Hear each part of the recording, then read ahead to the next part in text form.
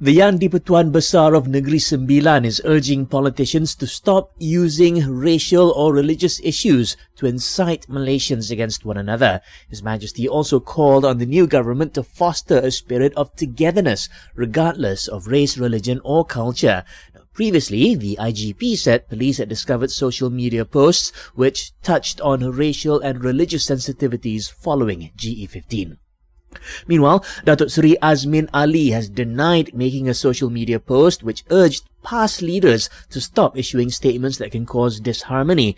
The Perikatan Nasional Information Chief says the viral post is fake news.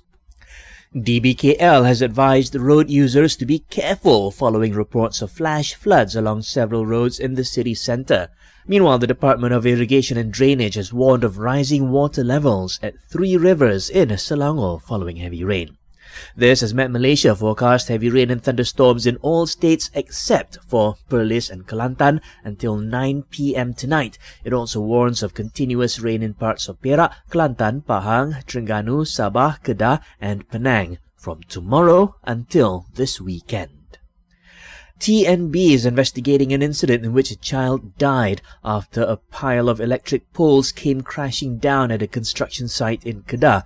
2 others who were also playing in the area with the victim were injured. An international survey has named KLIA and Langkawi International Airport as the 2 best airports in the world for the 3rd quarter of 2022. Malaysia Airport says KLIA came out tops in the over 40 million passengers per annum category. Langkawi topped the survey for the 2 to 5 million passengers category. And starting midnight tonight, the price of RON97 petrol will go down by 10 cent to RM3.85 per litre. The first time it'll drop in 2 months. RON95 and diesel will remain at RM2.05 and RM2.15 per litre respectively.